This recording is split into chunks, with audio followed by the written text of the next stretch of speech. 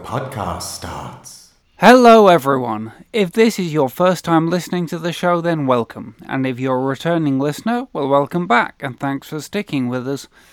This show talks about horror. Horror in film, TV, other media, other items which we think of as adjacent to horror, and sometimes other things from our lives which we'd like to talk about just because that's who we are. This week we're returning to the wonderful Shudder original movie Host, which we discussed a few episodes back. This time we're going to have the second half of our interview with the director Rob Savage, going into some spoilerish behind-the-scenes secrets, and then we're going to have a full kind of spoilery discussion about the film. So basically, if you haven't seen the film yet, this is your last chance to go and watch it. If you do go on listening to this podcast without seeing the film, we're going to ruin most of the film for you. Which, you know, some of you may enjoy. So we have a number of hosts who vary week to week, but I'm TD Velasquez, although you can call me Dan. I'm in Greater Manchester, and today I have the pleasure of being joined by... Stella, also in Manchester. Welcome back, Stella. Hello. And a little later, we'll also have Kirsty back with us for the spoiler discussion, and also we'll be joined by Ian Winterton for that. So, how are you doing, Stella? I'm very, very tired. It's been the first week back to teaching at the university, and all my stuff is online, so it's been as manic as you think. It was always going to be manic. It was always going to be difficult with students figuring out what to do, how to work it, me figuring out how to work it. So I was expecting the week to be difficult, and then on Wednesday afternoon my week was made even more difficult by the keyboard on my laptop deciding it didn't want to work anymore, and therefore rendering my laptop entirely unusable when I'm supposed to be doing all my work from home and teaching from home. I'm skint, so I can't afford a new one. So that was a nice stress. So I spent most of Wednesday night and Thursday day in between classes frantically researching and Googling what laptops are good and what's bad, and so that's been a bit stressful. Anyway, I'm borrowing my daughter's laptop for now, and I'm gonna have to try and figure out what I'm gonna do for next week. So yeah, an already stressful week was made even more stressful by a hardware fail. Oh no, It reminds me of a line from Red Dwarf when Crichton says, "The machines just can't take it, sir," because now that so many people in the country are working from home, you know, I've had hardware issues with my work laptop, and I know of at least two other people in the office who also have, and I imagine that like IT departments around the country are tearing their hair out. Oh, absolutely. Going, what can we do? Yeah, well, just while I was sort of window shopping, I suppose, looking at laptops on my phone, loads of the places from where you buy laptops, loads of the stuff is out of stock. I think everyone's gone, oh, I need a laptop and I need one now. So it's been really, I haven't bought one, but yeah, that's been my week. But apart from that, I've survived the first week and nothing was a complete disaster. So it's all right. But now I'm ready for a lie down. That's an achievement, and it is Friday. It is Friday. Hopefully you can have a lie down soon. Okay, so I'm going to talk about my week briefly and use that as a segue into our first news item. I'm just kind of quite tired as well. Work's been fairly full on for a month, and I've been ill kind of repeatedly. I somehow have an ability to get colds even when shielding. That's like a supernatural power. Maybe that's my superpower. Maybe it is. So I'm flu man. Germ boy. Oh dear. The least popular superhero, especially at the moment. And part of the reason I've been very busy is, of course, because we're building up to Grimfest next week, the horror film festival in Manchester, although actually all over the UK. Now that it's online, I don't really know the geographical boundaries of where you can access it from in the world. I mean, I know that when Fright Fest happened, it was only the UK and Ireland. Yeah. But for Grimfest, I'm not too sure. So we've as the listener knows, we've already put one episode out of interviews with some of the filmmakers, and because the festival actually begins on Wednesday. which is the 7th of October, this Wednesday coming, we're going to put a couple of bonus episodes out in between now and then with some more interviews and behind-the-scenes previews. So just kind of gathering all that stuff has been filling up my spare time as well. But that's very much looking forward to it. I've obviously, although I've been involved in the podcast like yourself, Stella, I haven't seen all the films that I've heard interviews about, and some of them do sound quite fun, and I'm looking forward to seeing them. Yeah. Especially Unearth, the fracking horror movie, as it's known. So, yeah. So that's what I've been thinking about. Did you have any news you wanted to discuss this week? Yeah, it's just a little thing, but 16-year-old me was very excited about it. The trailer for the new Craft film called The Craft Legacy has arrived, and it's in and around all your online places if you want to go and have a look at it.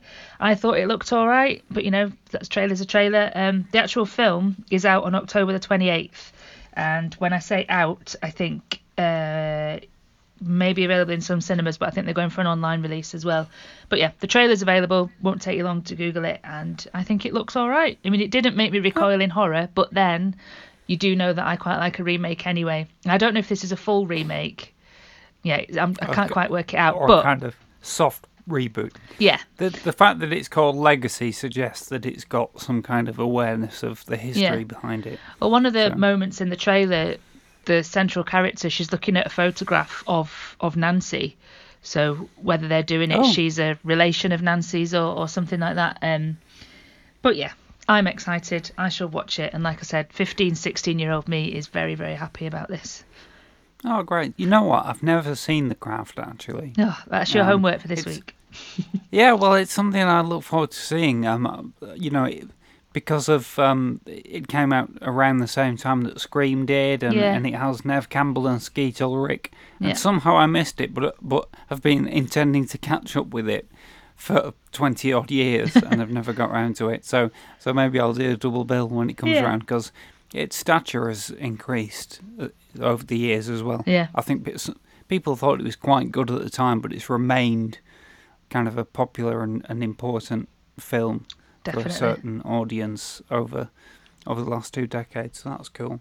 The other bit of news I want to mention, because it's relevant to the main topic of this episode, is old news now that the listener who is, well plugged in the horror realm probably knows, but we're going to mention it anyway because we haven't mentioned it before. So Rob Savage, the director of Host, who we'll be talking to today, has signed a deal with Blumhouse Productions.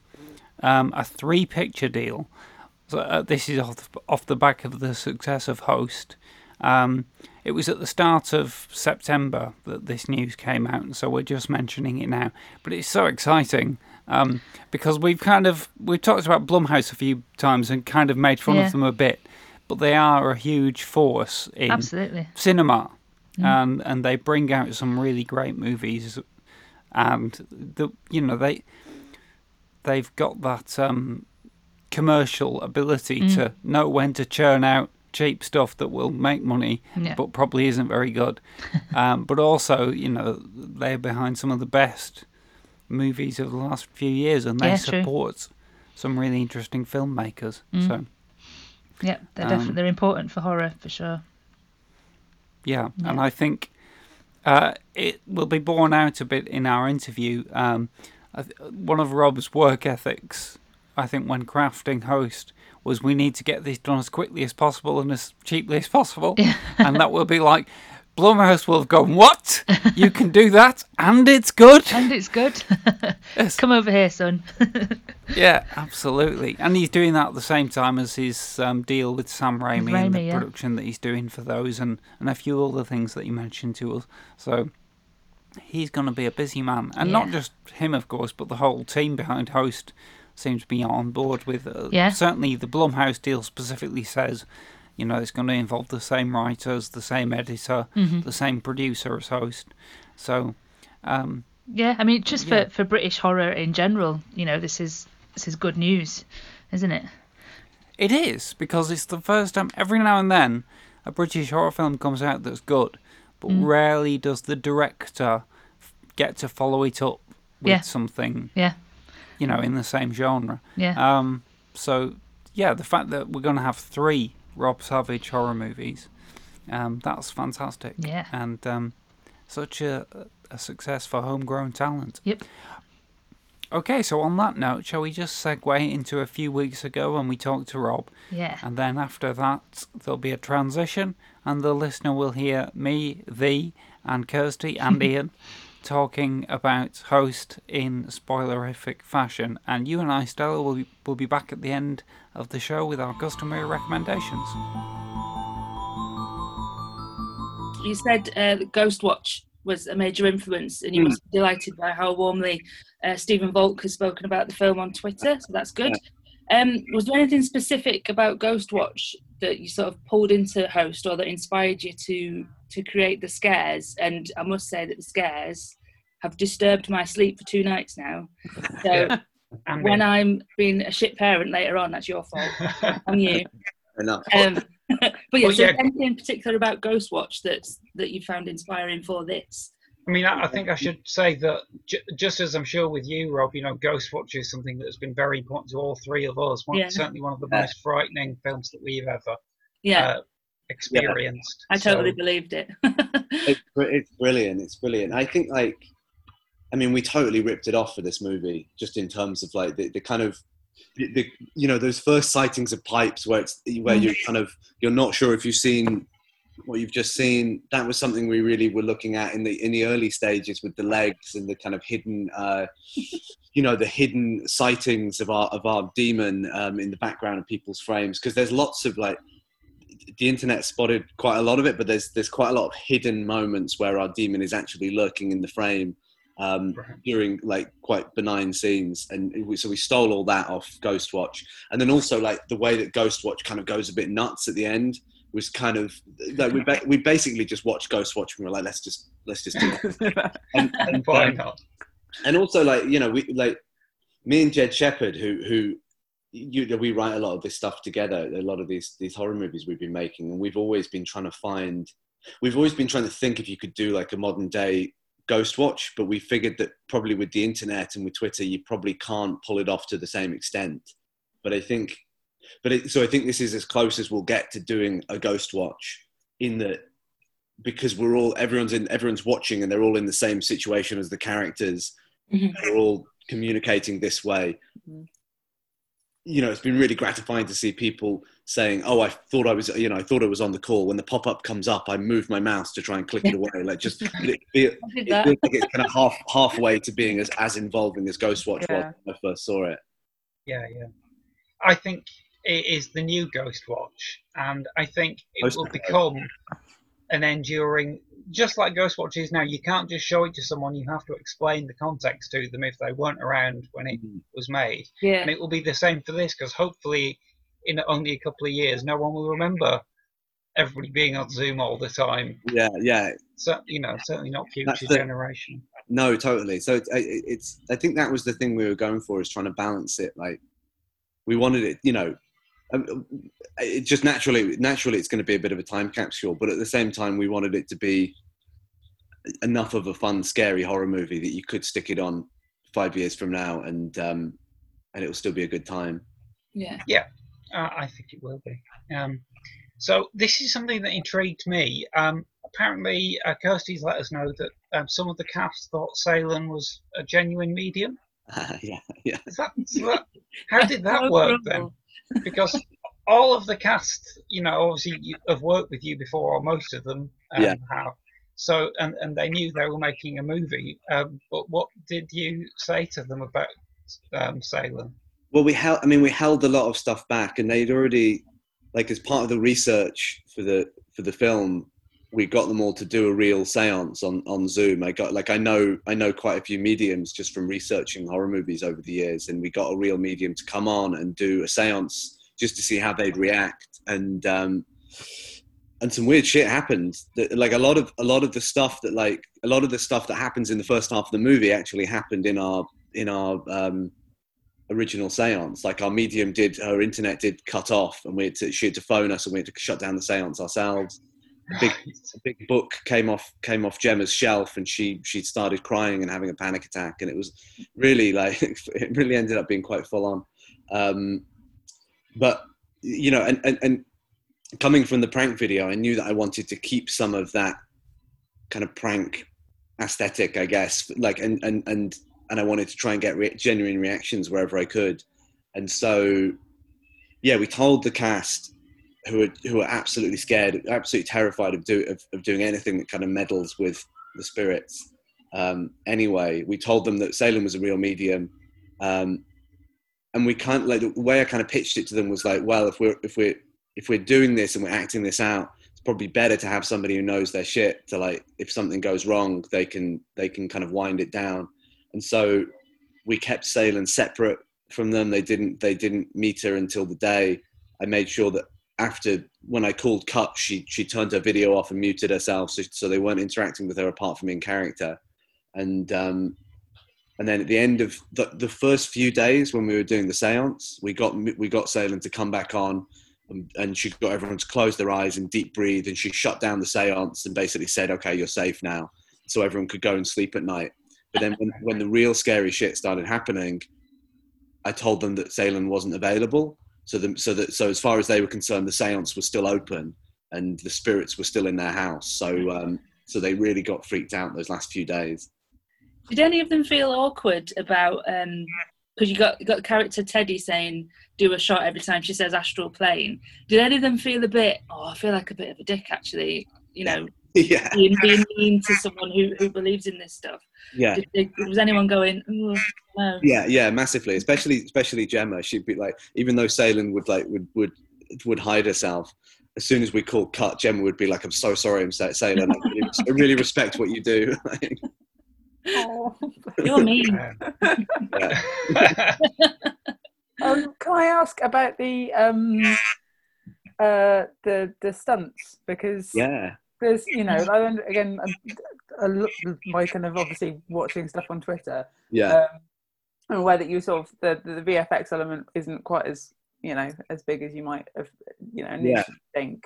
And it seems that VFX would be a way around kind of doing some of those things particularly in lockdown. Yeah. So can you speak a little bit about the kind of stunt process, about how that was coordinated, about sure. Again, how the actors are kind of prepared to do that stuff safely? Yeah. Well, it was really important to us, you know, again, because found footage is quite exposing, that it was really important to us that most of the effects were in camera. And like one of the first things, well, first of all, like, big shout out to Lucky 13 Action, who again, a couple of mates of mine who I've worked with before, who coordinated all the stunts and figured out kind of creative ways around it. Basically what we did is, you know, we sold it to Shudder without a script or anything. And one of the first things we did is we made a big list of like cool people who we knew were just sitting around at home, not doing anything, who might be able to kind of help us out. And like, there's a few stunt people that I know who are actually locked down in a house together with a stunt coordinator and stunt riggers. So like basically everyone you need to like legally safely do all these crazy things were living in a house together and didn't need to leave to do them. So lucky. Yeah, which is amazing. And then there was somebody who did pyrotechnics, and there was another person who did SFX. And so we made this big list, and we were like, oh, we'll work this into the script. We can do this here. And it was it was kind of a back to front process. There's a few stunts, because we shot just the first week was in 100% lockdown, and the second week was when Boris had opened up slightly. So for a couple of the bigger stunts, we were able to get some fully hazmated stunt performers into the houses at a safe distance.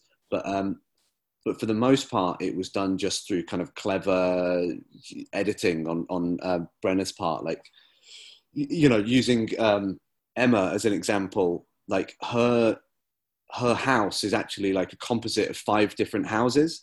Okay. So her bedroom is her bedroom. Then she comes downstairs and we do a hidden cut, and suddenly she's in my kitchen, and it's me dressed as Emma in bunny slippers doing all the flower stuff and making the cupboards explode.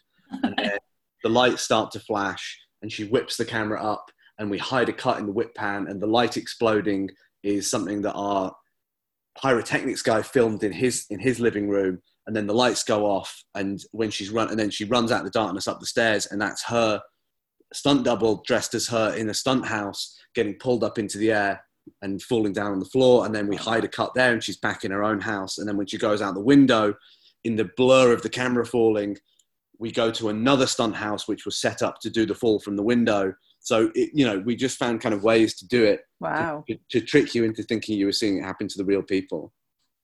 Brilliant, thank you. That's really interesting. As a film geek, I love hearing explanations of that, how that stuff comes together. So, thank you. No, that was really fun. So I think you've already partially answered this, Rob, but because it sounds like you actually shot it as a Zoom call. I was wondering if any of it was like separate shots that were placed together. I mean, obviously, with the stunts, you must have had to do that, but yeah. We actually didn't. We set it up so that, like I said, all the actors only had that. Like a lot of the script was red acted for all the actors. They only knew their own parts. And what we did is the first few days of the shoot, we individually shot with the actors and shot all of their scares and their stunts and all the kind of big surprises without the other actors knowing. And then we cut it together. We put in the sound effects. We made it all scary. And then I started working with the group, and we shot chronologically. And what I was able to do is then I was able to, like the prank video, I was able to pump these scenes in real time onto the Zoom and film their genuine reaction. So a lot of what you're seeing is them being genuinely surprised, genuinely jumping at things that they had no idea were coming. Like Emma freaking out when we set Teddy's face on fire at the end. Because she didn't know that Teddy's a qualified stunt person as well as an amazing actor, but she had no idea. The cast had no idea. So when his face goes up, that's genuinely her just freaking the fuck out. Yeah, who could blame that? No, absolutely. But on the notes I made when I was watching the film, I think I've got written here, as if you've burned Teddy. I know.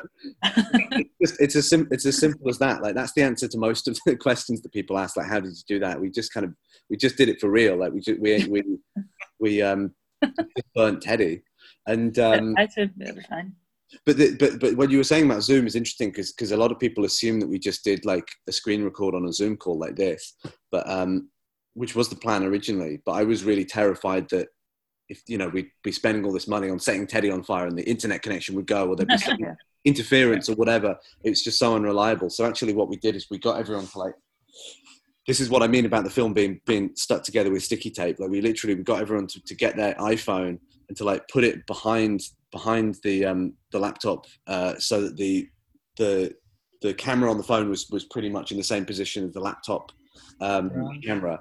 And then we were all on a Zoom call, so we could talk to each other and I could monitor it, but we knew we were getting kind of like these 1080p shots of everyone's close up, and we had that, and it wasn't reliant on the internet. And then we had to build all of the different Zoom interfaces with all of those graphics. All those graphics we made ourselves and pieced together. And this is like big shout out to like our amazing producer, Douglas Cox.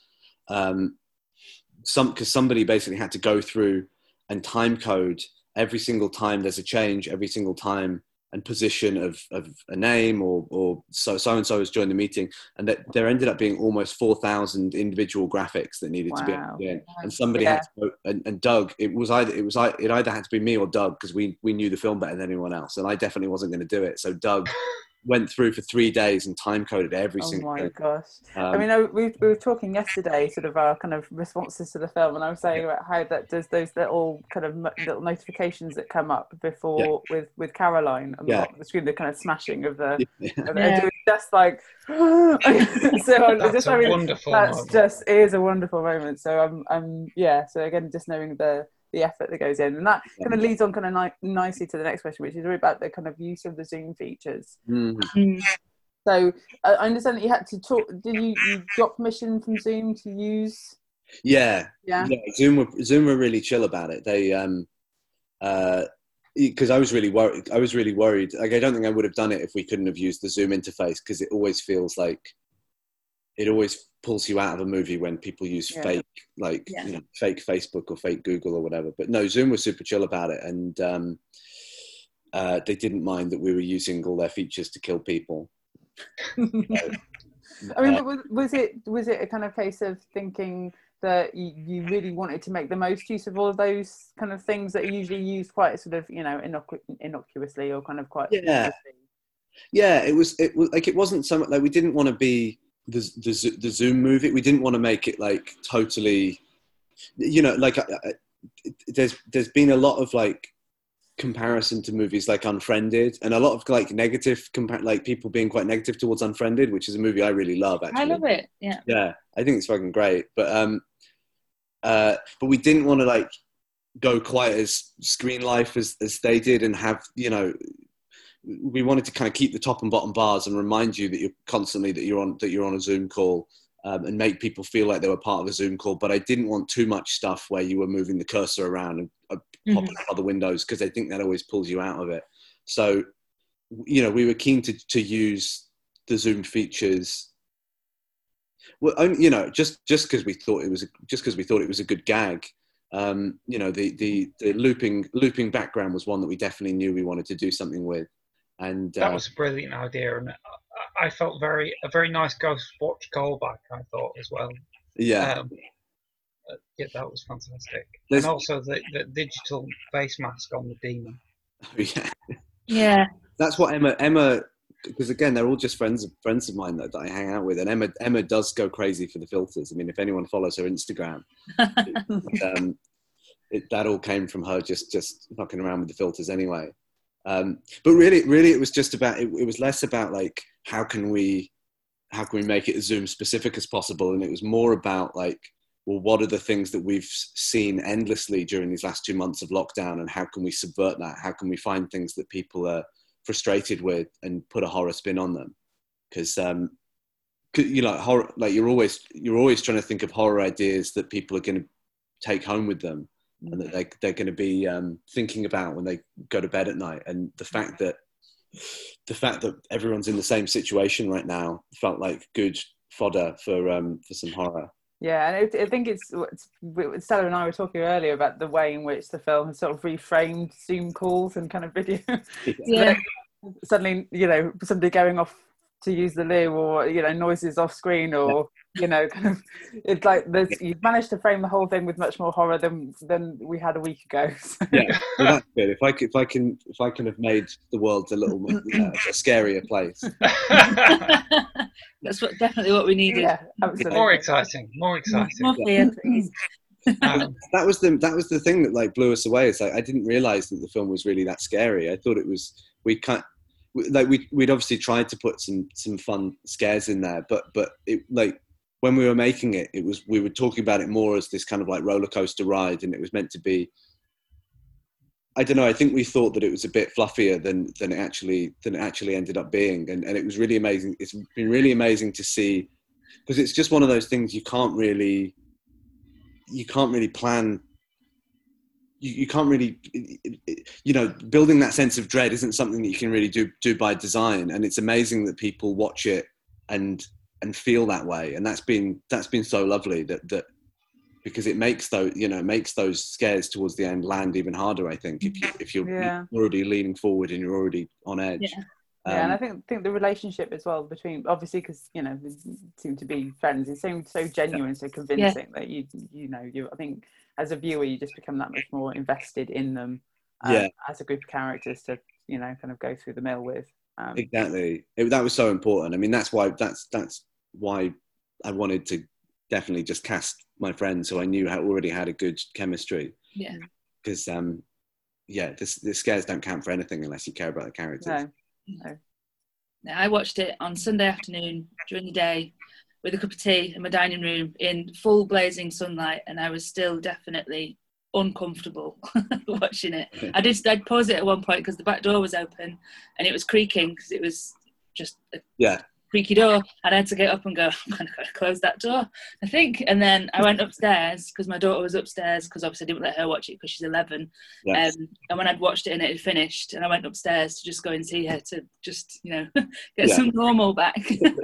So can you just talk to me for a minute? I'm a bit uncomfortable. Yeah. You guys are very brave sitting with a door behind you. I mean, that's like rule number one. Put your back up against the wall.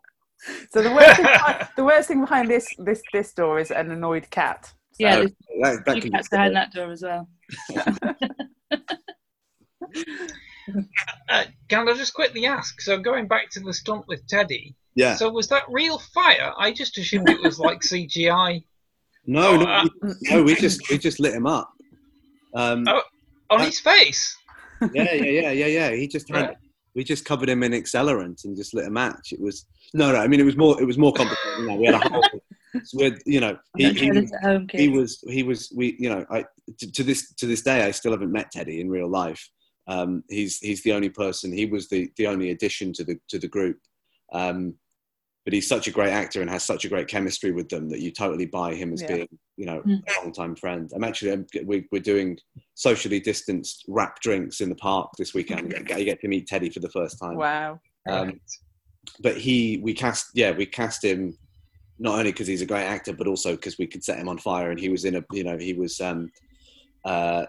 he was set up to do that within all the guidelines. And it's really nerve-wracking doing dangerous stunts like that. There's nothing I would have been able to do on set, but just being there makes it feel like you could maybe do something. But we were having to watch fire. It was like 2 or 3 in the morning, and I'd been shooting all day, and I was frazzled. And then suddenly you're seeing this guy like go up in front of you. It's very surreal and very nerve-wracking, and it takes a while as well before you know if it's all okay. Because they've got to make sure all the fires off, and then he'll kind of like Terminator 2 will kind of put a thumb up. It was really we only did it once. I hope so.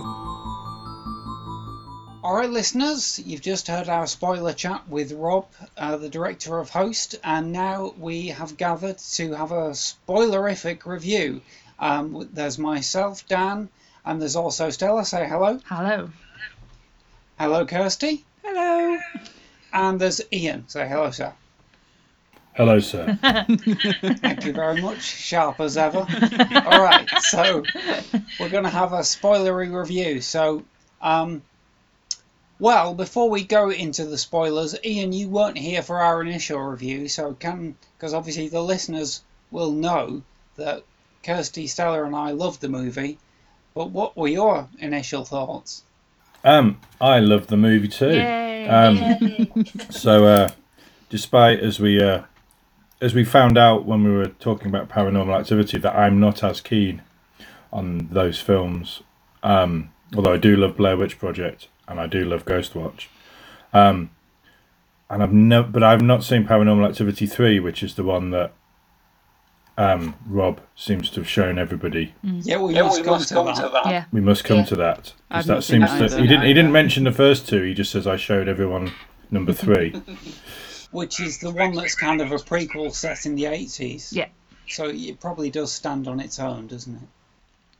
Yeah. That's definitely a future podcast, I think. But yeah, no, just generally, I absolutely loved it. Bit jealous of it because I'd been thinking, God, doing something set on Zoom, some sort of horror, that'd be a good idea. But it's locked down and you never get around to anything. And then he goes and makes an actual full-on movie, which is just pretty amazing, really. And well done to Shudder for just deciding somebody needs to get a promotion. Whoever went, loads of people are going to be signing on to watching TV. Yeah. What we need is some content that will make everybody at least pay $5.99 and before they disappear. Yeah. Because I don't know anybody who was on Shudder before, and now I know everybody I know has signed on to Shudder. So to watch whenever the I host. talk about the film to anyone, it's always been, well, you can just get it for the week trial and just get Shudder for a bit. So I think everybody, all the fans of Host have been doing Shudder some big favours. For sure. Yeah, totally. Subscriptions must have rocked. Yeah. Oh, they must have done, because I know just personally, and it's the same thing that's happened with lots of people. I was like, oh well, I'll go on for $5.99, and I'll literally, before I've even watched the film, I unsubscribed just to be a cheapskate, because I've got so many. I've literally got so many. I've done that so many times. Pay $5.99. I didn't really want to pay because a month's come around or the free trials come to an end. I thought I was so clever, and then literally a few days later, my wife wanted to watch it, so I clicked on, and obviously you pay $5.99 because the 7 days is up.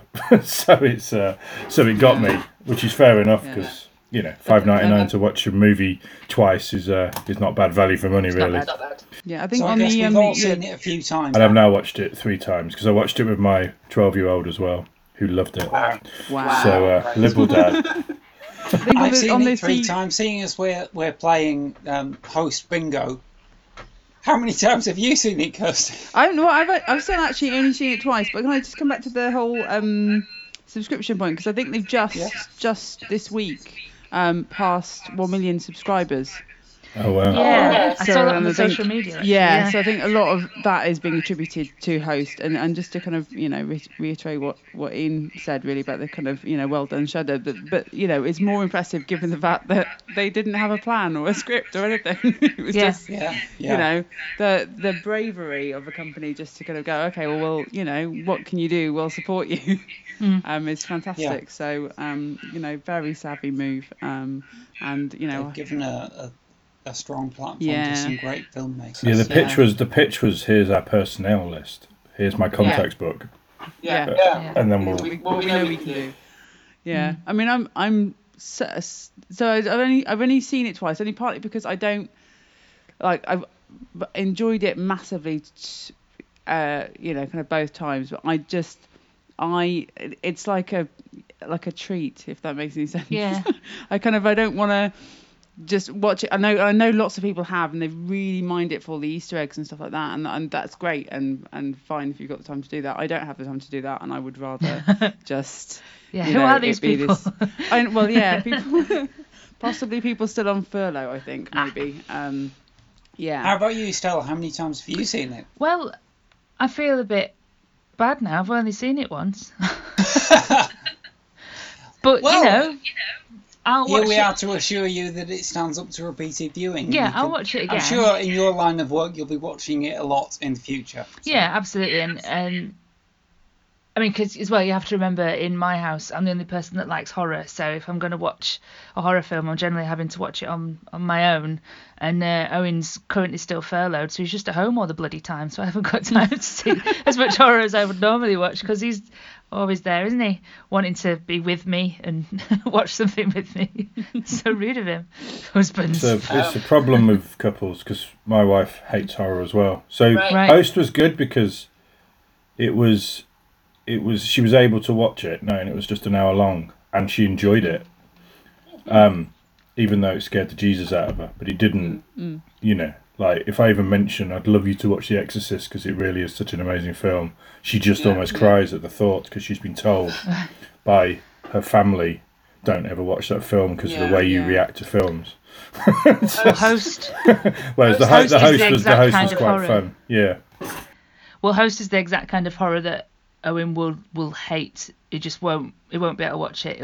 It'll really freak him out. Like, he could watch The Exorcist and Halloween and things like that, and it wouldn't bother him. But Host is the exact kind of thing where he'd be like, nope, turn this off. Nope, don't like it. Is that because of the jump scares and?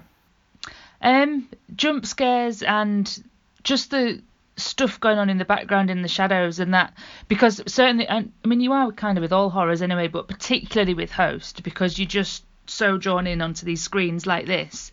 You're so tense waiting for something, and it's that waiting that he just can't deal with it, doesn't like it. You can't deal with suspense particularly. Yeah, if it's very, very suspenseful and there's nothing else to look at apart from this small screen, it's just like, nah, I'm not watching that. Kelly, my wife, is similar, but I think for some reason this felt more like, I don't know, just she went with it. She was scared a lot, which is really fun. I love watching films with my wife, and I got her to watch The Witch once, and she lasted. Once. And I said, "Oh, you'll like this film. It's a sort of period costume. You like period costume." And then when the baby got killed, she was a bit like, "Oh, so you said this wasn't that scary." I went, "Well, the baby does get killed. I forgot to mention that."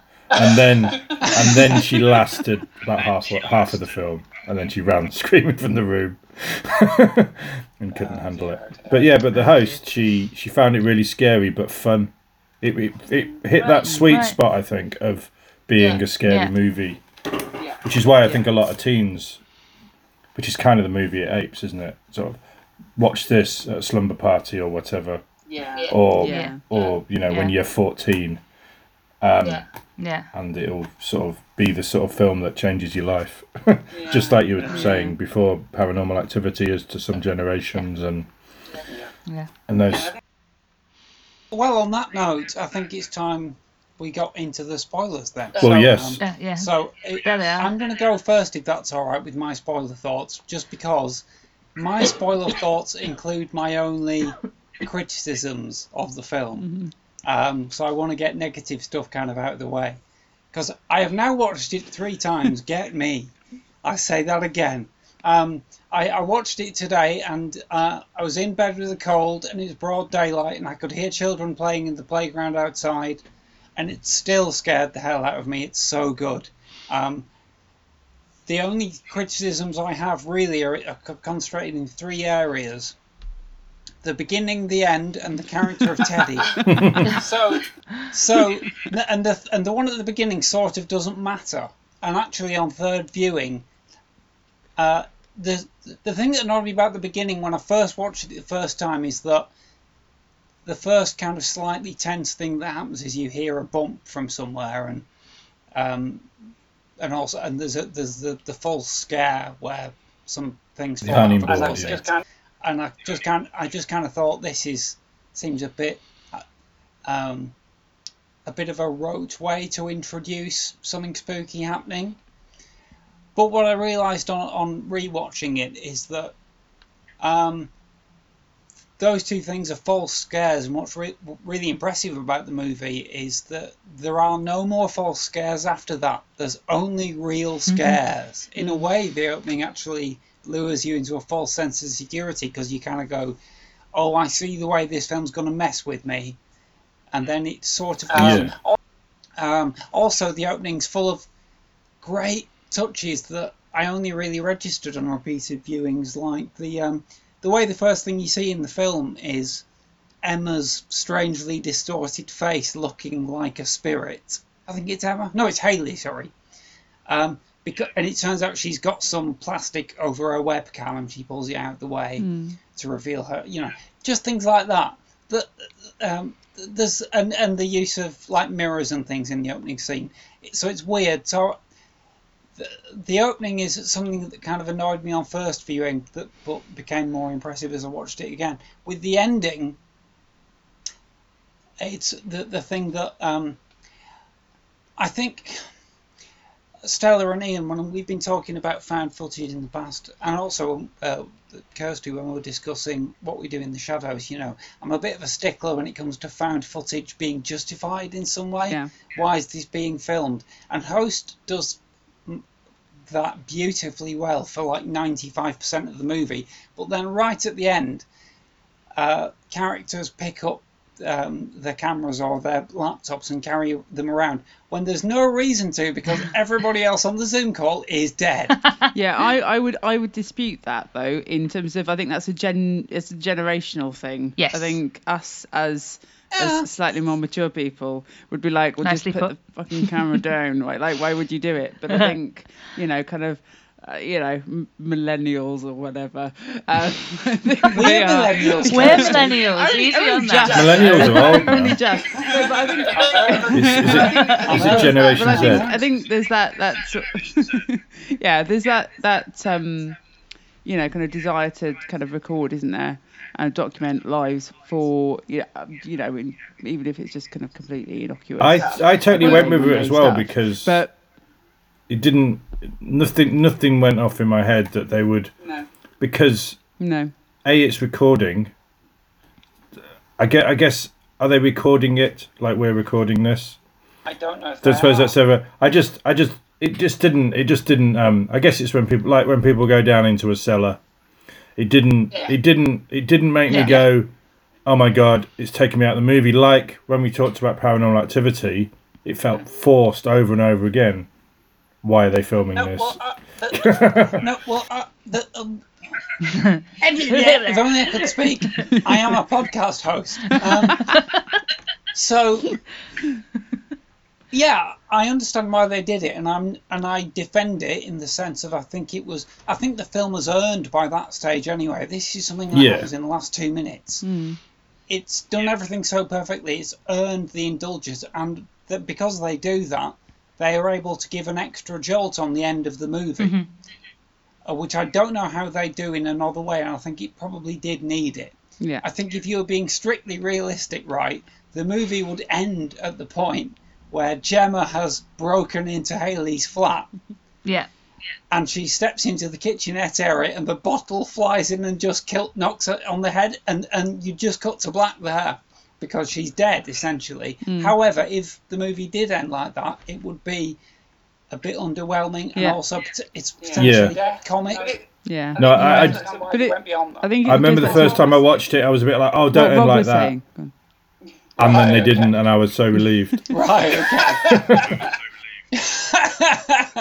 Okay, so, and the other thing I just want to say is about the character of Teddy. So, I think he's great in the early part of the film, where he's the comic relief character who kind of disrupts the mood all the time, and then they take him out of it, which takes the comedy away, and that's great. But then when he comes back, all those stunts that they do and all that are amazing, and I'm still so impressed by the fact that they actually set him on fire. On his face. However, I just think it's spectacular, but not really frightening to me. And also, I think, don't forget, the reason that we're all so scared by that point in the film is because we've seen all the events of the seance up to that point. He hasn't. And he comes in like a drunk person and still taking the mickey. But then, like, the demon appears and he instantly goes, ah! And runs for his life. And, you know, again, I can't think of a better way they could have done it.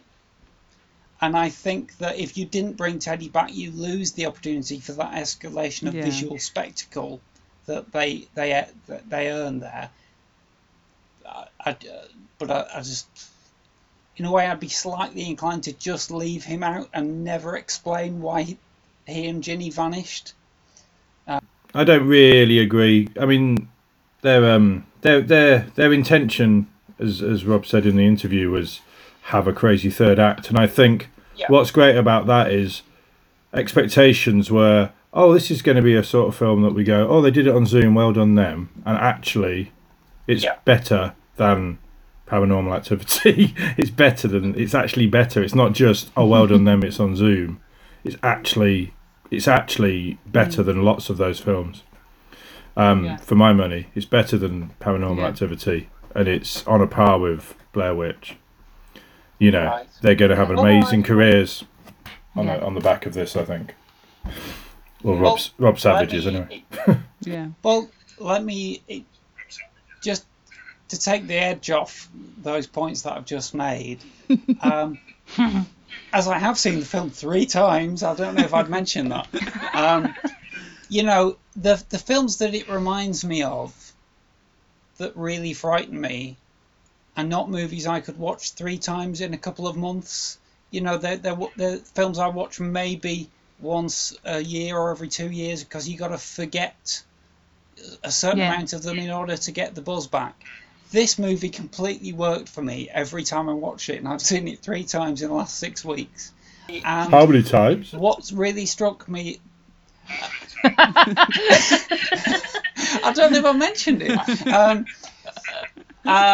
What really struck me this time as well is that the tensions started to build like immediately, even though I knew what was coming.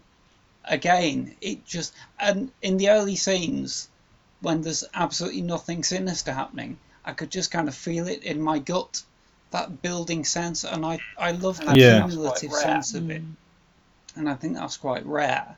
I think even really good horror movies don't establish tension and then build on it and keep building on it and keep building on it and keep building on it till the end. You know, usually, even if most of the really good ones, it's like they're entertaining and there are a few really scary bits. Mm-hmm.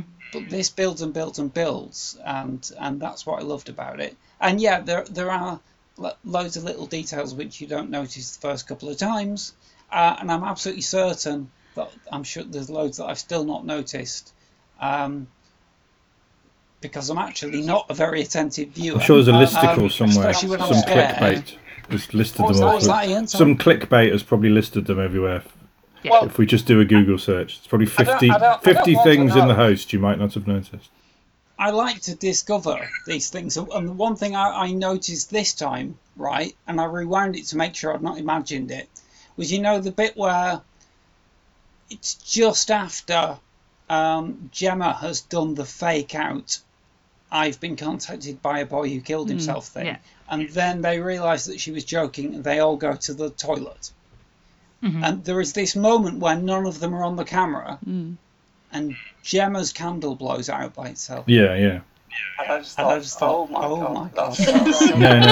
No. I think they do. Obviously, everything's a creative decision, but like we were saying about watching Paranormal Activity 1, and I thought, you know, I wasn't a big fan of their creative decision to make it boring for half an hour, and literally have nothing.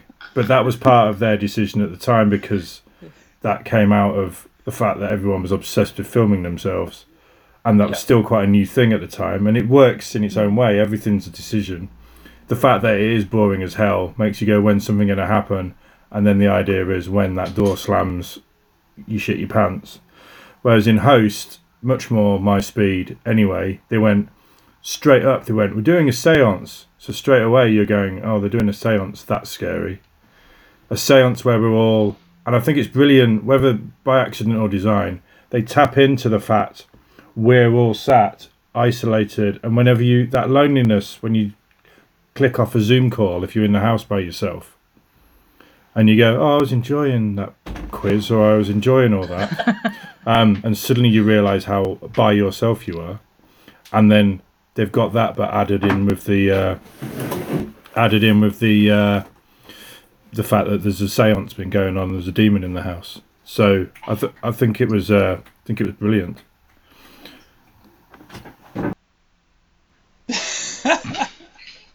You just had a spooky figure behind you. Well done. I'm sure it was just your custom-made Zoom background. It's okay. She's gonna come in and repeat the action. We're just gonna see it going on and on.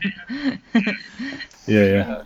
So there's my spoilery thoughts, and you've heard some of Ian's. So, Kirsty, how about yourself? Is there anything you'd like to say that you couldn't say in non-spoiler terms? So many things. I mean, just to go back to what Ian was saying about that, the kind of the impressiveness of, you know, that moment where, and it is entirely about Teddy and Ginny, isn't it? And to a certain extent, kind of the whole Emma thing, which Rob explained beautifully in the interview. That moment where they go, oh, you know, or you sort of shift from, okay, you're doing low budget Zoom horror, you know, it's all very character driven and kind of atmosphere driven, to holy crap, you know, to the, you know, kind of Ginny's body being lifted up over the swimming pool. It's just like that's a kind of moment of kind of going, oh my god, I didn't know this. It was that kind of film, and I was going to get that kind of level of visual spectacle. Which, you know, I thought was really, really well done. The whole Caroline thing with her, you know, the setting up of the, oh yeah, I've done this fun, you know, loop, you know, there's the Zoom, yourself appearing in your Zoom background at the beginning kind of sets up the way that it is so well deployed later. And that whole kind of you know, I said in the interview, the kind of the smashing of the keys, when you just see that kind of notification at the bottom of the screen of just, you know, kind of gobbledygook, and kind of going, oh my god, what is that hinting at? And then, you know, we kind of get that flash of her head, you know, kind of. I think that is possibly the biggest shock in the movie. Yeah, the biggest. So well done. So yeah, and I think that also just the kind of the I really liked the kind of Gemma appearing again at the end of the film in Hayley's flat.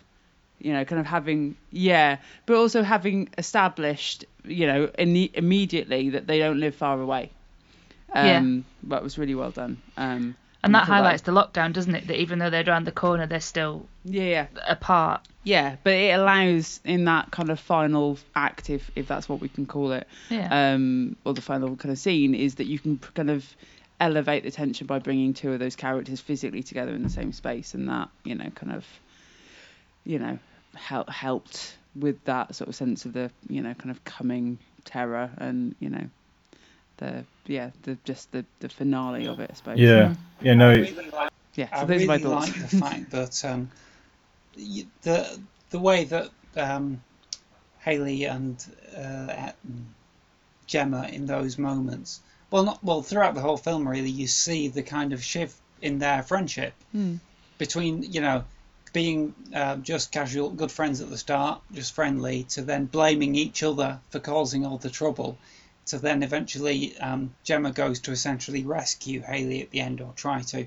And even that's in the scene which I was just saying was unnecessary, where Gemma goes through into Hayley's room and finds Hayley, and they do an elbow bump because they're so conscious of not touching each other. Oh, that's a lovely little bit.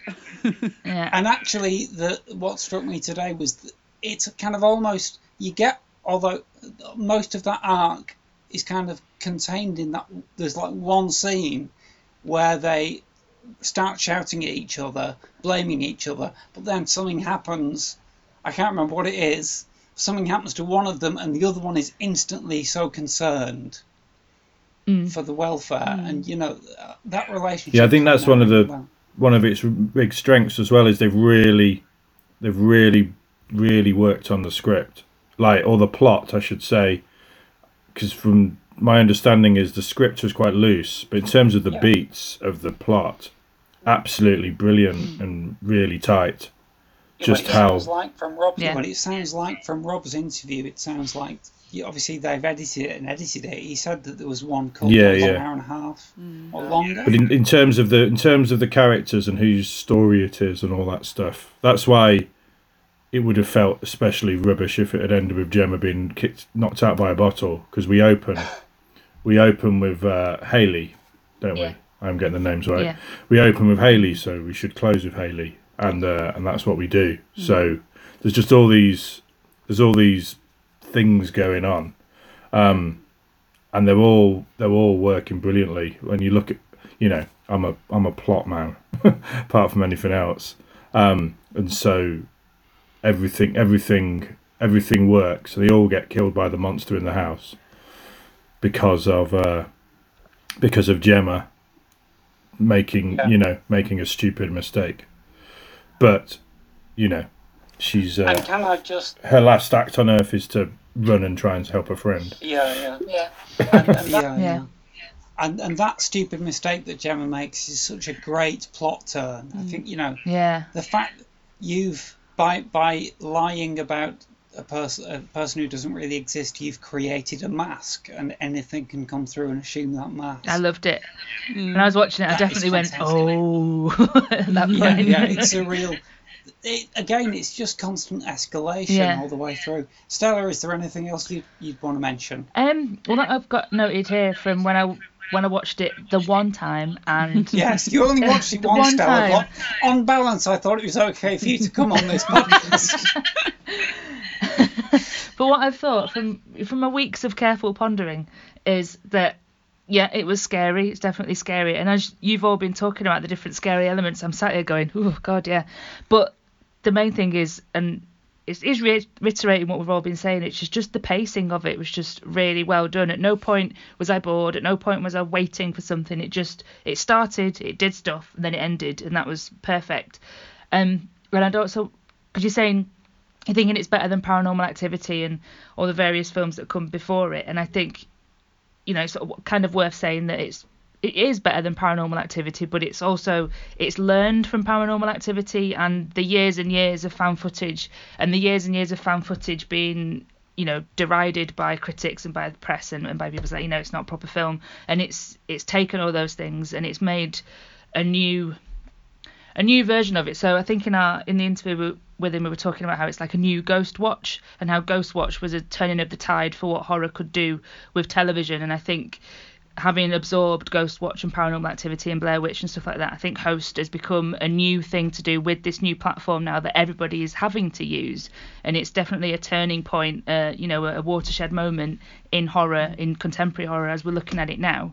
So yeah, it is better than Paranormal Activity, but it's learnt from all of those films, sometimes quite glaring mistakes, but mistakes that have built, in my opinion, and certainly my friend Shelley's opinion, it's found footage to be a really important part of the horror canon, I think. And then the last two things I've got written down here is the bloody, when she throws the blanket in her room and there's a figure under it, and then and then the footprints in the flower, and then the face filter that's floating. But yes, all those things, to go back to what I said at the beginning, which is why Owen's never going to watch this ever, because the more we've talked about it, because I thought, maybe I could persuade him to watch it, but after Absolutely 20 not. minutes now, absolutely not. Yeah, and also talking of clever things that's why it does so many different things, because it has got these amazing special effects that they keep secret. But when you don't know about the film, you kind of go, "Oh my god, that bit with the duvet closing down on just her eye." You think, "Oh, that's so imaginative for a low budget film. It's amazing." And then you don't expect. You think, "Oh, it's going to be really creepy with no budget and no effects." And then actually they have that, and then they have the special effects, which is why, so much more than you're expecting. in a way, I think it's probably saved us from hundreds and hundreds of Host movies, Zoom horror movies, because they had the idea and then they did it really well. And they smashed it, They smashed it, so it stands up with actual movies. So everyone else goes, "Oh, let's not bother now," because we'll be less than that. Can I just say, with regard to the bit where she throws the sheet and it reveals the shape of the demon, not only did that scare the heck out of me, but I think it's my favourite effect, because I've just no idea how they did that. How did they do that? I don't know. But yeah, that was a really good I'll one, because message you him and knew ask him. you knew it was going to be there. You absolutely knew it was going to be there. There was no way she was going to throw that blanket and it was just going to hit the floor. And you knew there was going to be a figure under it. And then when there's a figure under it, listening to your interview as well, the editor just needs an unsung hero, because it's amazingly edited. What did he say? This stitched it together, held it together with sticky tape. The fact that it was probably they threw a blanket on a person, but they probably just did a really, really fast edit. Yeah. So it's throwing blanket at nothing, throwing blanket at bloke. That's probably how they did it. Her brother or whoever's in the house. Yeah, her brother or whoever's in the house. Yeah. Although, sorry, just so there's a criticism though that there's been on the internet particularly, is the end result question of what happens to Pat. Oh yeah. Is he the dad? Yeah. He's probably dead. That's a plot hole, but at the same time, well, I think we can safely assume that the demons killed him and he's upside down in the house somewhere. Yeah. But I do have my only other thing which could be misconstrued or interpreted as a criticism, but is really a question that occurred to me on repeated viewing, but not first viewing, which is there's clearly something going on with Hayley, and she's clearly unhappy from the start of the film, which is why she's already before been doing things like having seances, and I don't think the film really explains that. Is that a problem, or is that okay? I think it's okay. Yeah, unless that's just her personality, I guess. She's a bit sad. She's a bit of a sad person. Yeah. So maybe that's enough. Yeah. I think if they'd, if that had been really sort of spelled out, it would have probably felt a bit clunky and a bit functional. Whereas just that sense that she is unhappy and perhaps pursuing, that kind of thing in order to, kind of deal with something from her past. Just makes her seem like a more kind of complex, well-developed character. They're kind of hinting at it rather than spelling it out. I'm sure they know what it is. I'm absolutely certain it's deliberate, and I'm also certain that, well, nearly certain that if they did, they probably had that conversation of, where can we put this? How can we insert this information into the film? Nowhere we can't, because it's not like the others would have a conversation about her. No, she's going to be there. Yeah, I bet if they ever had stuff like, in a script and you write, I haven't done that since my mum ...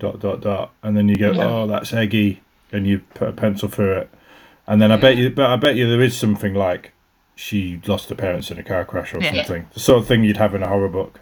But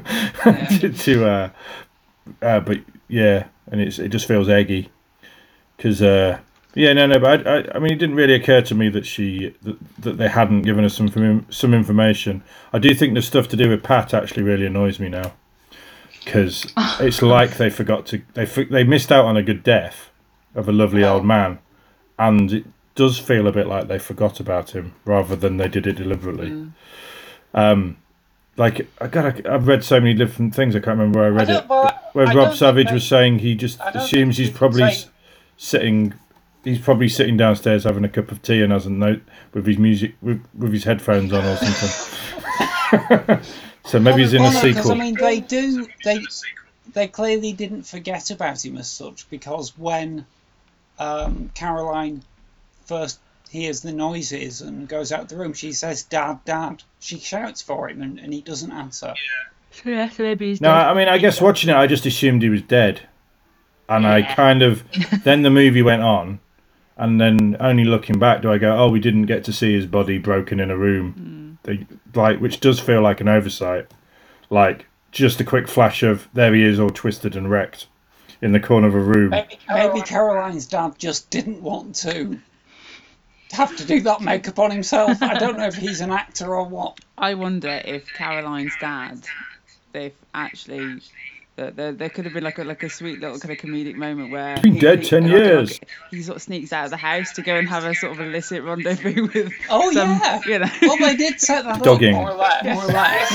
He's at the back having a cig. I was just saying they should have had a post-credits bit where he just comes in going, "You alright, love?" And I made you a cup of tea. With his packet of Lamberts, just been down the shop. Well, guys, I think we're coming to the end of our time. Does anybody else have something they really want to say about Host? Well, I've written down the word ironing board after you were talking about the ironing board falling out being a false scare, but it's also the only time it happens again is when is near the end. Yeah, it sets up. So it sets up a second false scare, which is brilliantly timed because it's when you're expecting a demon to come and rip their face off. That's true. So mostly it absolutely works perfectly. Yeah. So I wonder what they're doing next. Well, a lot. Yeah. A lot. It's funny because I follow Gemma. Oh, I did have a name up. The screenwriter. Whelan? I want to say Whelan. No, that's... Oh, is that someone else? Yeah. All right. Is that the actress? No, Gemma Hurley, the screenwriter. I follow her on Twitter, Hurley, and she was sort of asking for advice on how do you exactly set out a script for Zoom, and I just said to her, if you don't know, who does? And she went, you'd think so. And so I sent her the script of the thing I did, the short Zoom thing I did, which I wrote before I really knew what Zoom was. So when we did come together to find out about Zoom and how the hell you make a film with it, I realised, there's stuff in the script you can't do with Zoom, or it's not how you do Zoom, and it's not Skype, because that's kind of what I started off writing it as, without really knowing what it was. But yeah, so we kind of discovered, as we were just to make our 10-minute film, the sort of how you could put a link at the bottom of this podcast down. But it's not for a horror film. It's for like a nice thing for the Down Syndrome Association, but set in lockdown. I just found myself going, well, it's kind of one scene. You as everyone logs on, you introduce them with a slug line, And then as soon as everyone's on, you just go and intercut as you want between these scenes, because everyone's in the same room and separate, and you just have to understand that, which is the new way of doing things. But yeah, so the fact that she was asking how to write something set in Zoom made me think, are they doing another Zoom?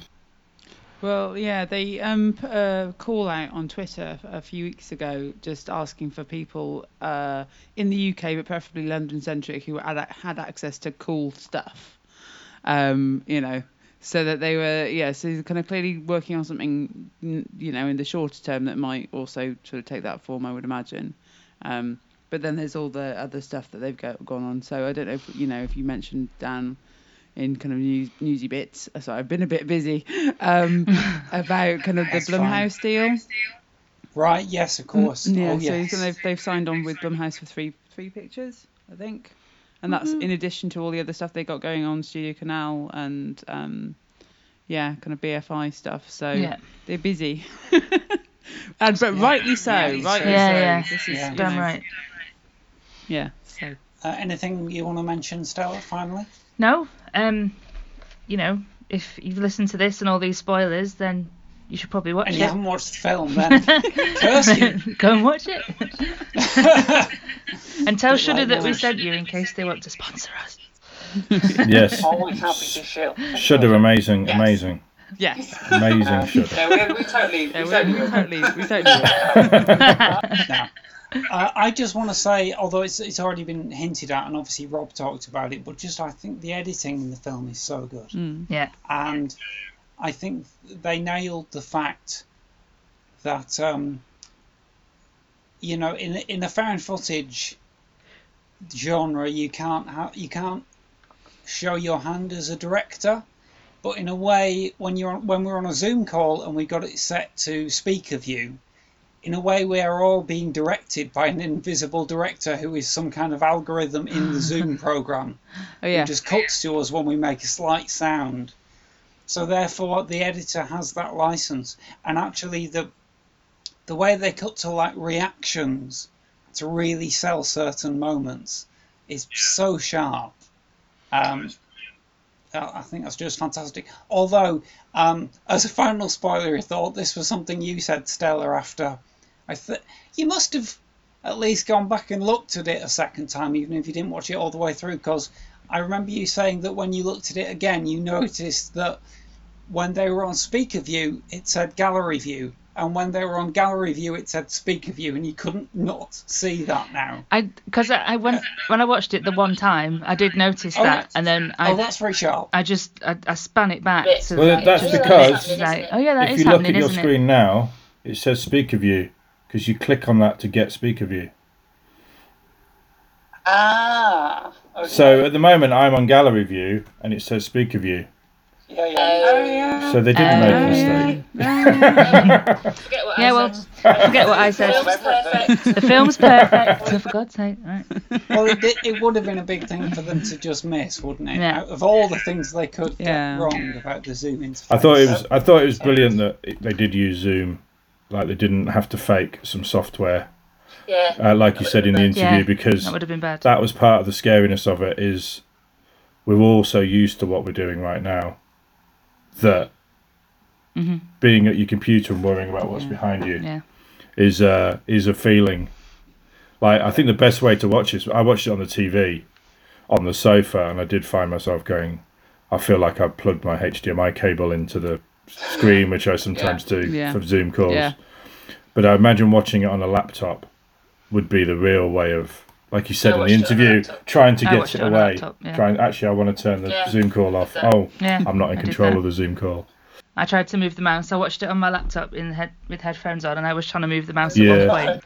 All right, guys. Well, I think we've covered Host, or at least we've covered it to the extent that is possible in an episode. I'm sure we could talk about this movie for hours and hours. Yeah. But that's our promised spoiler review of Host. I look forward to our spoiler review of whatever Rob gets out next, whichever one comes first. But there we are, and I hope the listener has finally found that the film lives up to all the hype we've been giving it, because they certainly should have seen it by now. And that was just Ian being killed. And it's the perfect note to end on. I just thought I'd do that. Thank you, Kirsty. Thank you, Stella. Thanks, and, Dan. Rest in peace, Ian.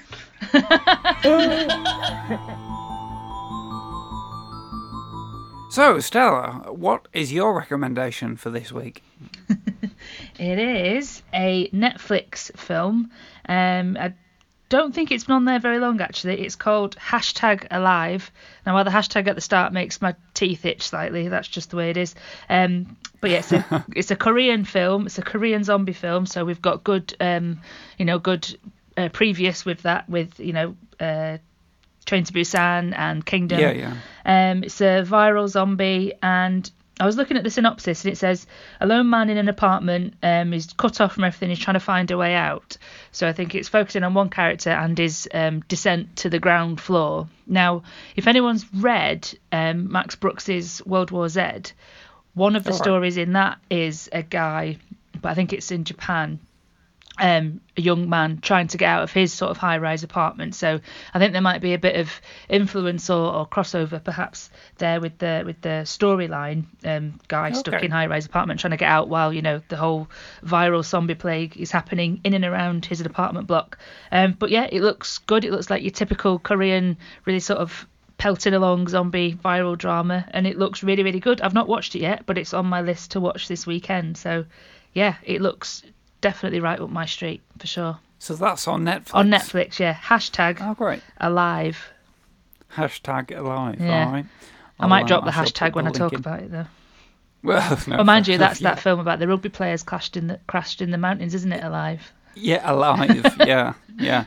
I remember the bit in The Simpsons where Marge is terrified of going on a plane, so Homer rents her a load of movies about flights to calm her down, and he goes, "Look, Marge, these are all happy stories. Hero, fearless, alive," and they're all about plane crashes. Anyway, oh dear. So Korean zombies, check them out. That's smashing. My recommendation for this week is something that I think you'll approve of, which is Carrie. The original Carrie is on Channel 4. No, sorry, Film 4 next Friday. Is it? That's the 9th of October. Write that down. 9th October. It's been a couple of decades since I've checked that out, so I think it's well worth going back to. Yeah. And there's... I was watching the documentary Hypernormalization this week. Have you seen that? I've not, no. Adam Curtis's documentary that's on BBC iPlayer. It's 4 years old. It's just always on the iPlayer. It's an analysis of the modern social reality and the fact that in his analysis we all kind of live in a fake world. I think I did watch that when it was on the telly. Yeah. And he kind of does an analysis that everybody's because everybody's kind of basing their social norms and things on untruths. Then there's a load of there's a strong undercurrent of violence and disaster that everybody wants to build up to. And to illustrate this, towards the end of the documentary, he uses loads of clips from Carrie. I think I did. And it's just like suddenly everybody's just covered in blood and screaming and running. As we all are at some point during the day. Yeah. It's I think we can relate. So, I think I'm going to set the recorder for that. I dressed as Carrie Halloween last year. Remember when we could go out and socialise and have Halloween parties, and I was Carrie last year. I don't know if I said this before, but yeah, getting back at 4 a.m. and having to wash off all the blood. Did you use corn syrup? I didn't. I thought I was being quite smart about it because I didn't want to be sticky. So top Halloween tip, this one. I didn't want to be sticky all night, so I put blood on the dress days and days before so it had time to dry, and then for myself I used a liquid lipstick, because you can paint them on, but then it dries dry. So I sort of could draw the stripes of blood down my face with that, and then I had fake blood in my hair, and again I sourced one that wasn't sticky, so I was not sticky at any point during the evening. But then when I got home at 4 a.m. and I had to shower, and I could get it out my hair, and I got it off my face, but I couldn't really get it off my back, so my back was sort of tinted, stripy for a good few days afterwards. Right. Okay. But yeah, I was definitely just like it Carrie, was the getting smart home option. and having to shower, Right. and bathe it all off, and sit there sadly in a bath. No. I mean, I like the preparation that goes into non-sticky blood. That would just be uncomfortable, wouldn't it? You wouldn't be able to, Yeah. you know, I was seeing lots of friends for that night out, and I wouldn't be able to hug anyone. So yeah, I thought about it, and I was Carrie, but I wasn't sticky, but it was a bugger to get off at 4 a.m. Well, no, I can imagine, but great work. We're going to a Halloween party in a fancy dress. Yeah. I've not done that for too long. I think last time I did it, I was a sort of John Lennon zombie communist. Just because I just wore a few things that I had access to: a Russian hat, some Lennon specs. Oh no! One person commented I looked more like Robin Gibb, actually. So I said the Robin Gibb zombie communist. But anyway, obviously I'm a big hit when it comes to these fancy dress parties. I dressed up my friend actually for his stag do as a zombie Margaret Thatcher. That was a good one. Oh right. For his stag nice. do, yeah. I this isn't really relevant, is it? But I did loads of nice little additions with it. So I did him a wig and did his zombie makeup, and I did a blue dress, got him a handbag, and then I made those little milk bottles that kids at nursery get. So I got a load of empty milk bottles because my daughter was still in nursery them, and I strung them around his neck to make a necklace because she took the milk away, didn't she? And then I also got some little, I remember, like Action Men figures, and I painted them to look like miners, and then I made little nooses and hung them with it, so they were hung around his neck as well. Wow. It was really good. Anyway, we should probably let people get on with their day. No, I think that was some good horror-inflected political commentary good. Going on there. Very, very, very, very invective. I can't think of the correct adjective, but that will have to do. Brilliant. Oh, well, thank you so much, Stella. Yeah. It's been fun once again, and we're going to have a load of Grimfest stuff over the next few days, and then I think, well, you'll certainly be back in some form next week, because we'll be reviewing some of the films, and you've recorded a review for us, haven't you? Yes, I hope so. So basically, listeners, it's Grimfest. You've got a few days left to register. Listen to all our previews and get excited, because there's some fun stuff there and some clever filmmakers, and we'll be back to share our thoughts about them. But if you want to actually see the movies, get a shift on, because they're only a few days away and they're only going to be there for a moment. So, all right, thank you so much, Stella. Right, thanks, Dan. Thank you so much, listeners. We'll be back next week. Bye. Bye-bye. You have been listening to And Now the Podcast Starts. Produced and released by Ambidextrous Solutions Limited. Presented by Stella Gaynor, Kirsty Warrow, and T.D. Velasquez. With special guests Rob Savage and Ian Winterton. Special thanks to Greg Hume for our original theme music and to Brian Gorman for our original artwork. All dialogue and music clips from films, TV shows, and trailers are used for the purposes of criticism in the spirit of fair dealing as defined in UK law and fair use as defined in US law. No copyright infringement is intended. Please visit our home on the web, www.andnowpodcast.com, for more content and contact details. Or visit our Facebook pages at AndNowPod or at Lee Cushing Pod. Follow us on Twitter at AndNowPodcast or at Lee Cushing Podcast. If you'd like to donate to us, please visit patreon.com/AndNowPodcast. And now the podcast stops.